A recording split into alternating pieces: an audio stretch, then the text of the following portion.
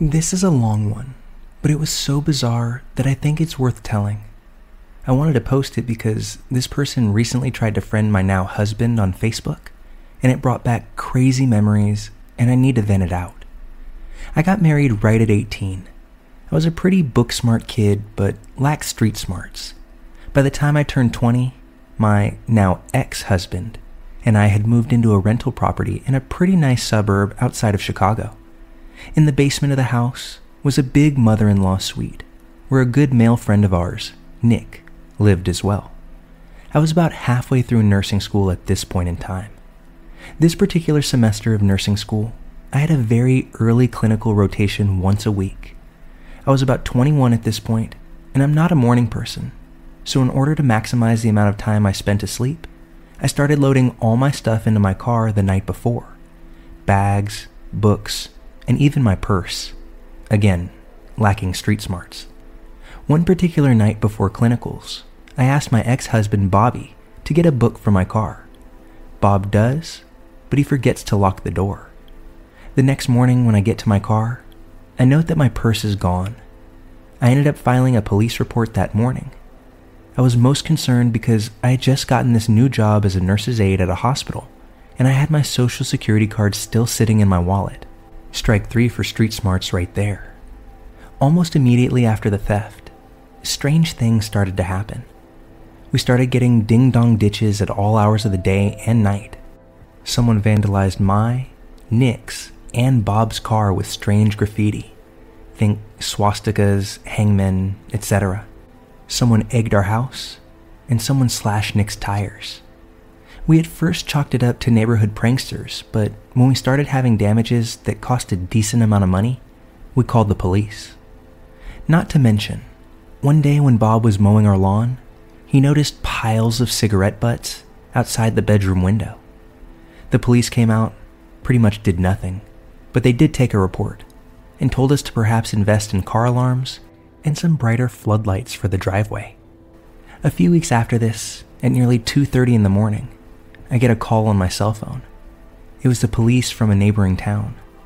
They had picked up someone who had my ID on them, someone named Craig J. When they asked why he had someone else's ID on him, he claimed that I was his girlfriend. The cop called me because my name had popped that I had filed a police report for theft. I assured the cops I'd never heard of Craig J before, and was told that I could pick up my ID at the police station within the next few days. Things really started to escalate at that point, but I still didn't make the connection that perhaps these incidents were related. I started getting strange messages on MySpace, this was in 2009, as well as on Facebook, from clearly fake accounts, with long-winded messages that made absolutely no sense. This person started messaging friends of mine as well. I deleted MySpace and blocked the person on Facebook, but new accounts kept getting created. Somehow this person got my email address and started sending emails to boot. I had no idea who this person could be, but they seemed to know details about me that indicated this was either someone I knew or knew someone I knew. The messages weren't overtly threatening, but creepy enough to where I started becoming uncomfortable. One night, my friend Lauren and I were sitting on the couch watching TV. Bob, Lauren's husband, and a few other friends had gone out for the night. As we're sitting around chilling, we hear something that sounds like someone shaking the garage door. I go and check the garage, but nothing seems out of the ordinary. We had occasional issues with raccoons, so I chalked it up to that. But the noises continued. Lauren and I are getting freaked out at this point. Now, so you understand the layout of the house, it was a modern-style ranch house with no upstairs. The garage sounds moved now to the kitchen window. A distinct sound of someone knocking or scratching hard on the windows. We call our husbands, who didn't happen to answer. At this point, we debate calling the police. But think, what if it's an animal or tree branches? We don't want to come off as stupid. As we debate, I see Lauren's face go sheet white as she looks past me. I can see the handle to the front door wiggling. Thank goodness it's locked. We were seated near the kitchen when we jump up. Lauren grabs a knife from the butcher block on the counter. I grab a small hammer from the junk drawer. We book it to the back of the house where the bedrooms are, cell phones in hand, and lock ourselves in one of the bedrooms to call the police. The dispatcher tells us to stay on the line, move furniture in front of the door if possible, and that the police are on their way.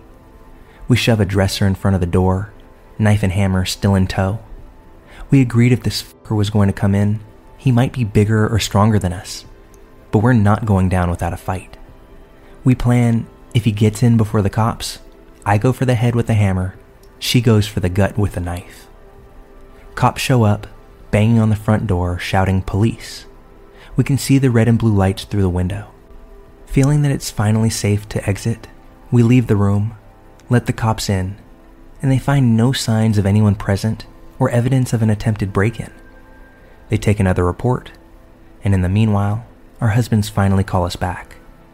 They come home, the cops leave. Flash forward a few months. A very close friend of ours, Sean, was renovating his apartment and needed a place to crash along with his girlfriend. Bob and I decided that he could stay in the third bedroom of our house. The first night Sean stays with us, we're awakened at 2 a.m. by Sean screaming at someone. Bob and I jump out of bed and rush to the hall and to Sean's room. Sean and his girl are wide awake, lights on, looking totally freaked out. The window screen is sliced and just flopping in the wind. Sean told us that he woke up to someone using what he thought was a knife on the window screen, and they began to climb through the window. We call the cops. They come out, take a statement. Sean describes the guy as best as he could. A white male, young-looking, semi-shaved head with what looked like darker hair. Cops dust for fingerprints. Comes back as a match for Craig J. Turns out, I knew who he was, vaguely. He was a year younger than me, and we had gone to the same high school, but I couldn't remember having any significant interactions with him. He lived with his parents only a few blocks from my parents' house. I ended up reaching out to high school acquaintances who knew him, and they remembered him as a nice but odd kid, kind of quiet, but definitely on the strange side, who had dropped out of school before graduation. Upon realizing that Sean had just moved in, the cop makes a statement that chilled us all. He probably didn't realize anyone was staying in this bedroom and thought the room would be empty. Cops head to Craig's parents' house, arrest him on site. He suddenly has quite the story for them. He and I were secret lovers. I was ignoring him. We had a relationship. He also had been allowed into my home many times. I'm absolutely floored by this. He gets charged with something like trespassing or breaking and entering, and does light time for it, maybe a month, and has to pay a fine. In the meanwhile, I get a restraining order on him. He gets out. I hear nothing from him. I also develop a completely irrational fear of first-floor windows. Around Christmas of 2010, I'm now 23. I figure the whole Craig thing is in the past. Bob and I decide to divorce, unrelated to this, and we go our separate ways. And Nick has long since moved out. We end the lease at the house. I move to a less desirable suburb, but with affordable rent. I settle on an apartment in a 4-unit building that had a locked entrance, and the only way in was with a key or with someone opening the door from the inside. I lived on the 2nd floor. By this time, I had graduated. I was now a full-fledged nurse and was working at a nursing home. Spring or summer of 2011, and it all started up again. Calls coming through to me at work, only to have someone hang up. Letters suddenly appeared in the staff-only mailbox, mailed to me with no return address. The strange emails started up again from random accounts. The messages, once again, were never overtly threatening, but they were long, way too frequent, way too out there. He spoke to me as if we were long-lost friends and had some sort of connection. I don't think he ever threatened to hurt me, although the cutting into the house with a knife, I don't know what was going through his mind. What I kind of seemed to piece together over the years from all his rambling is that he had some sort of crush on me when we were younger, although I never even remember speaking to him during high school. And him happening to rob my car was some sort of sign from the universe or something that we were meant to be together. I call the cops. They basically tell me that because there have been no threats, and other than a new order of protection or a cease and desist, there's not much they can do except watch and wait. This goes on for a while, and finally, one night I wake up at 2 a.m. to the doorbell ringing. I'm instantly in a panic. I look out the window. There, illuminated in the floodlight, is Craig. I instantly burst out crying. In my half-awake state, I run across the hall and start banging on my neighbor's door. He's an older divorced guy who happens to live alone.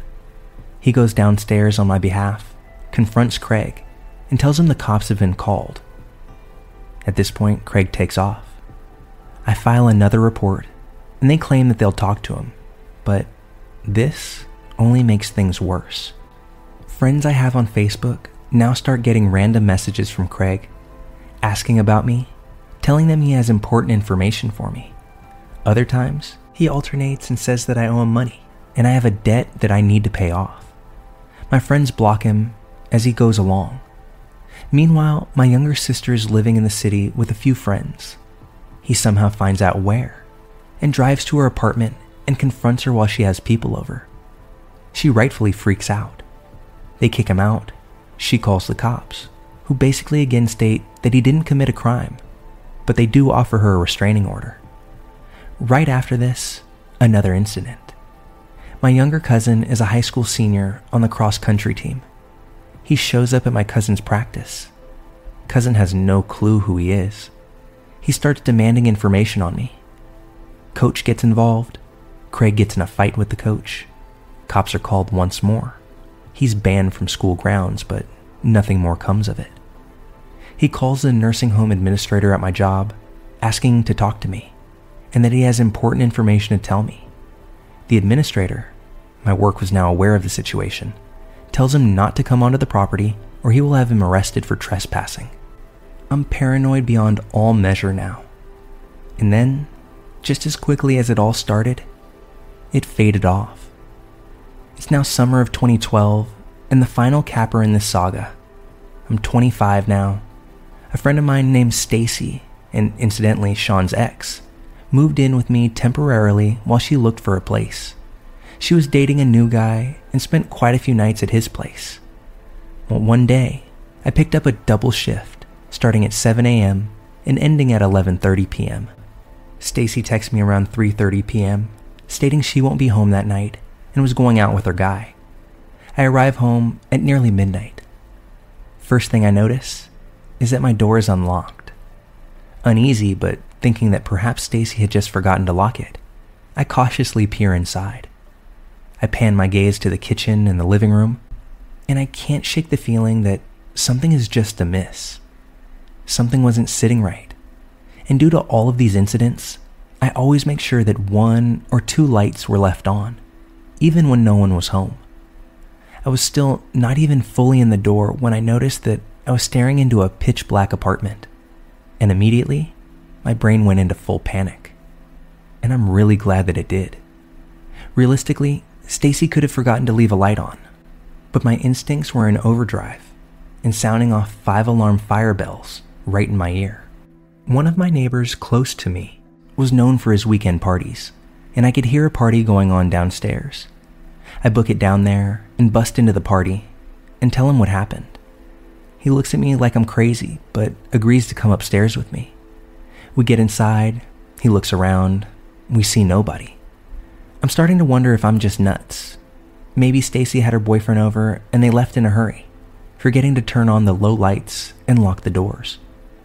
He agrees with me and sort of jokingly pulls open the pantry door.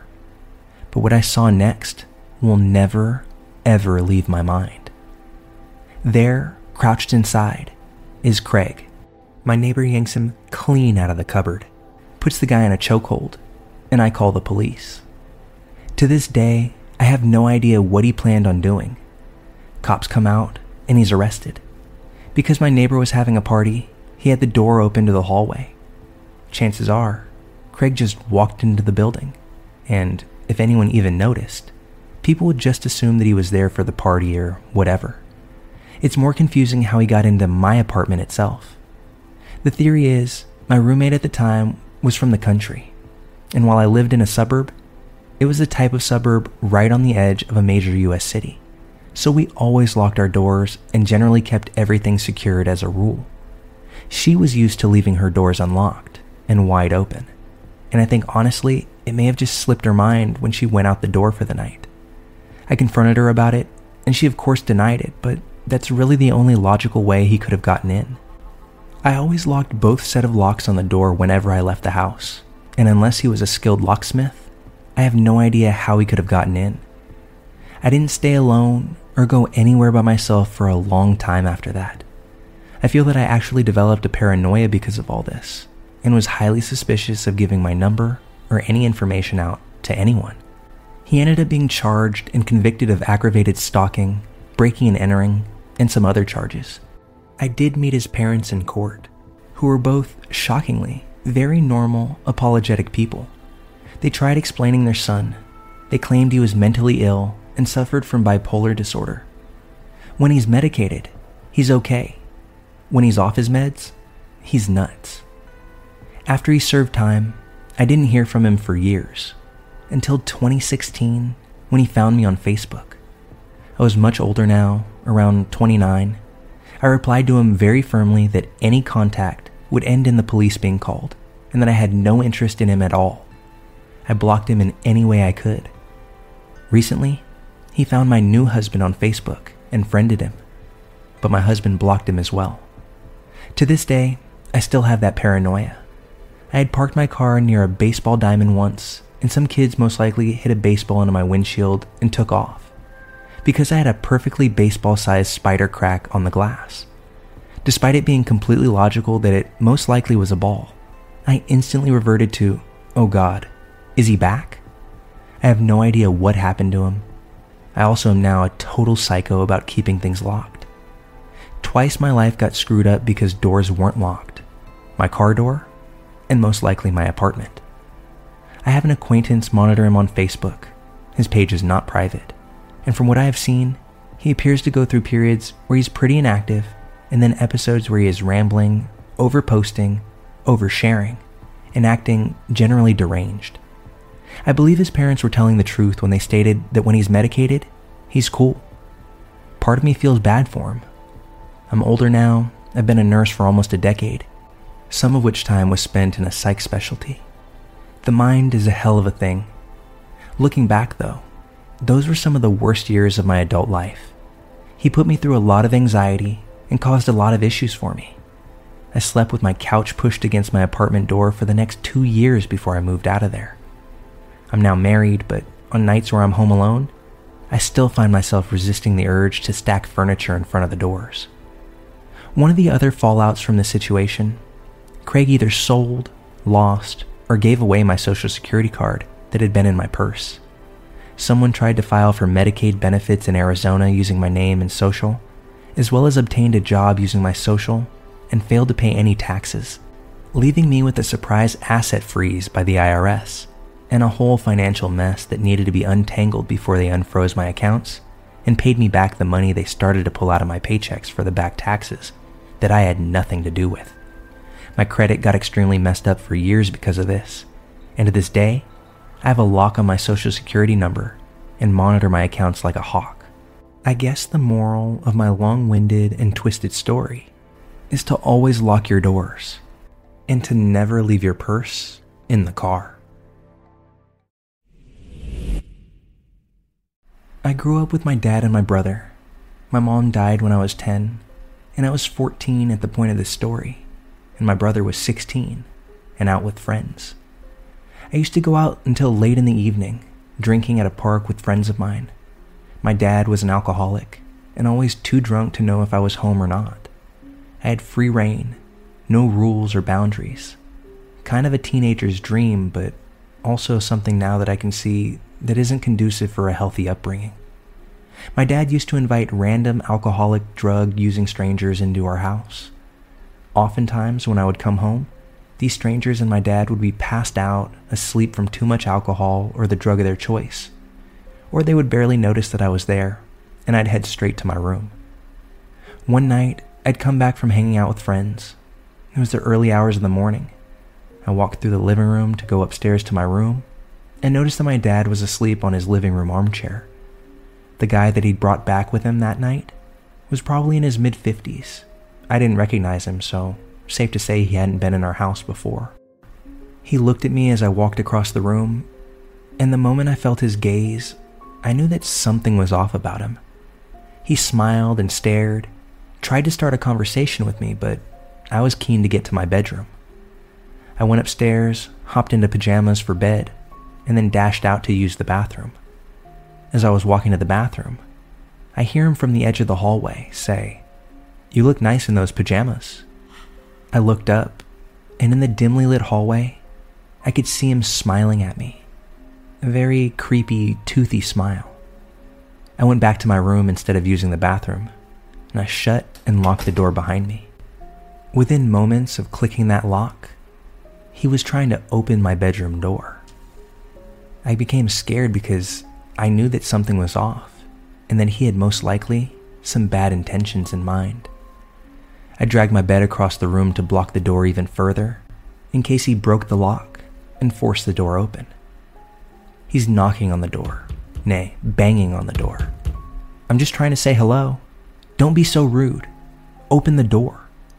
I'm not responding. I'm quietly panicking. While I know I'm not a genius by any stretch, I did feel like I was a bright 14-year-old, and I knew that I was in danger. The bed is blocking the door, and the door is still locked, but I can hear him pushing against the door, using his entire weight, trying to get inside. I open my bedroom window, and I scream out, again and again, "Help! Help, please!" at the top of my lungs. What I later found out was that my neighbor heard me, and knowing my dad was an alcoholic, assumed that something had happened to him. He came around the front of the house, must have seen that my dad was asleep, comes right up to my room, and he begins knocking to get in. I can hear his familiar voice, a voice of safety. And although I trusted my neighbor, I'm so shaken up that I now just sat in the corner of my room, in a ball, crying, shaking, and panicked. Unlike my pursuer, my neighbor was able to knock the door open, pushing it open against the weight of my bed. He came in, checked on me, assuming that I must have been hurt. He attempted to console me as I tried to compose myself and tell him what had just happened. He sat on the floor with me and called the police for assistance. As if the pursuer knew what was coming, he had fled our house out the back door before my neighbor made his way in. The police weren't able to locate that man, and that only fueled my fear that he could come back at any point. After speaking to my father, who was barely able to form sentences, and myself, the police realized that this wasn't a safe situation for me to be in, and by the end of the night, they had phoned social services. That was the night that I ended up in the care system. I'm 17 now, and after a few years of bouncing from home to home, I now live with my auntie, who has done all that she possibly can to care for me and keep me safe. I know that there are young girls such as myself that have situations like the one that I just shared, and are not lucky enough to free themselves from it. For that, I know that I'm truly blessed, and my heart goes out to all those other girls.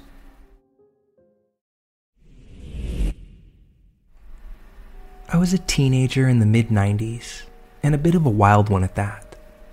On this particular evening, I had found myself stuck downtown. It was around midnight when I finally found a semi-well-lit bus stop. I looked at the bus schedule and realized to my dismay that I may have missed the last bus of the night. That is, unless it happened to be running late. I decided to wait on the bench and pray that that was the case. I remember being dressed in my punk rock attire, as that was how I felt most comfortable at the time. Tank top, fishnet arm coverings, tall black boots, and a skirt that was probably a bit too short for a 16-year-old to be rocking, but whatever. Moments after settling into the bench, a tall man walked up and sat right next to me. There was plenty of space to sit elsewhere for him, but he huddled up nice and close. He was wearing all black, including a black leather jacket. He started making smooth conversation with me, and that's when I finally looked directly at him. He was very tan, had shiny, wavy black hair, and nearly orange eyes, like a bright hazel orange, snake-looking eyes, which contrasted with his dark features and clothes. He had a really unsettling vibe about him. and he seemed like something sinister incarnate. He took off his leather jacket and laid it across my lap to, quote, keep me warm. I took it off and handed it right back to him, saying no thanks, but he kept draping it back over my lap. I looked around for other people and only saw a passed out homeless person sleeping on a bench off in the distance. This man was trying to coerce me into getting a ride with him because it's so late and he was worried about me and that my bus wasn't coming and I'm not safe to just sit here. I said no thanks. My bus should be here any minute. In my mind, I didn't know if that bus would get here at all, but the streets were dead and dark and I was terrified to leave the only spot that was well lit. After what seemed like an eternity, my bus finally pulled up. It was the most beautiful bus that I had ever seen. I quickly got up and said, my bus is here. Have a good night. He sneered at the bus, and as he turned around, I could hear him say under his breath, you got lucky. I got on the bus and peered out the window to see him walking to his car in a dark parking lot across the street from where we were. He stood next to his car, waving for me to get off the bus and to come to him, as if that would change my mind. It did not. Like I said, I was a wild teen that partied a lot and would stay downtown at all hours of the night, and I thought that I was invincible. But after that night, I can honestly say that I never stayed out that late again, especially alone. I really did get lucky and had no intention of pushing those bounds again.